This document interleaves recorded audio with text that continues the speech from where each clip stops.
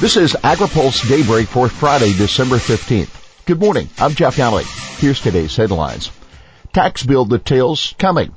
Trump looks to tighten SNAP. Reg reform goal exceeded. And pesticide worker protections get new look. Congressional Republicans released the final details today of the sweeping tax bill that they hope to push through the House and Senate next week. Republicans were still nailing down some key details of the bill yesterday, that according to one Senate source. One of the items to be settled was a new deduction for farmer cooperatives. North Dakota Senator John Hoeven, who has been working on the issue for weeks, tells AgriPulse that the final provision should largely offset the loss of the Section 199 deduction, which would be repealed under the bill. For farmers concerned about losing their state and local income tax deduction, there was good news on that front.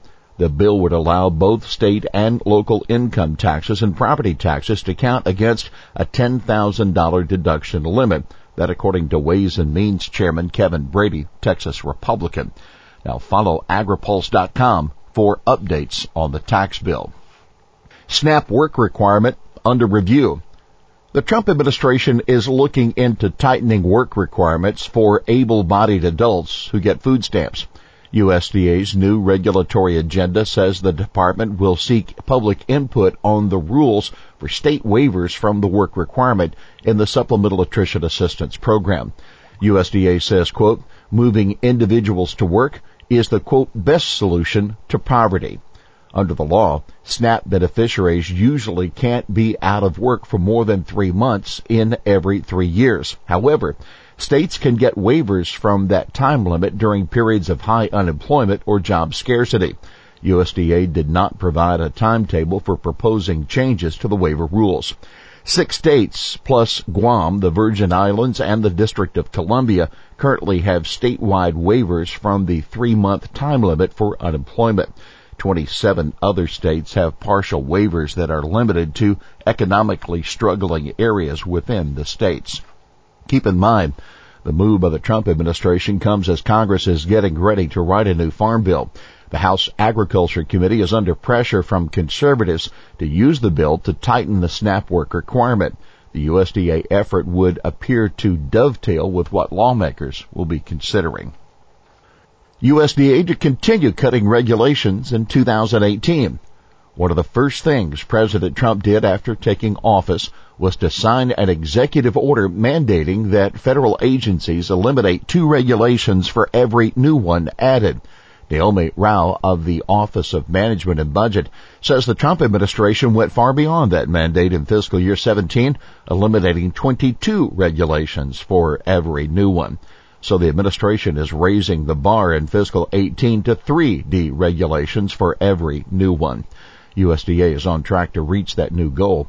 The department will be working on a total of 76 rules, and 44 of them are considered deregulatory in nature.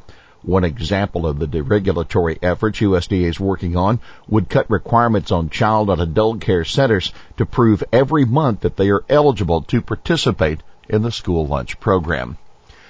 EPA revisiting pesticide worker protections. EPA is going to rework some of the regulations that the Obama administration put in place to protect farm workers when handling pesticides. The provisions that are under review include one allowing designated representatives of workers to demand records from farms on pesticide usage. EPA also says it will reconsider minimum age requirements for handling pesticides and rules for application exclusion zones. Farm groups want the agency to eliminate the provision requiring producers to turn over pesticide records to a lawyer or other representative of a farm worker. Frank Gasparini, the Executive Vice President of the National Council of Agriculture Employers, says the provision would expose farms to fishing expeditions by any advocacy groups that can talk a current or former farm worker into designating them as a representative. He said no one objects to giving the records to a worker or medical professional who needs them. Paul Schlegel of the American Farm Bureau Federation says EPA's age limits should be left to states.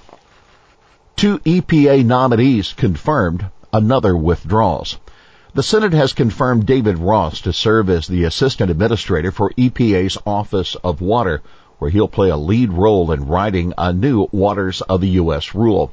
Ross has been serving as Director of the Environmental Protection Unit in the Wisconsin Department of Justice. Also confirmed yesterday, Matthew Leopold, a former General Counsel of the Florida Department of Environmental Protection, to be EPA's General Counsel.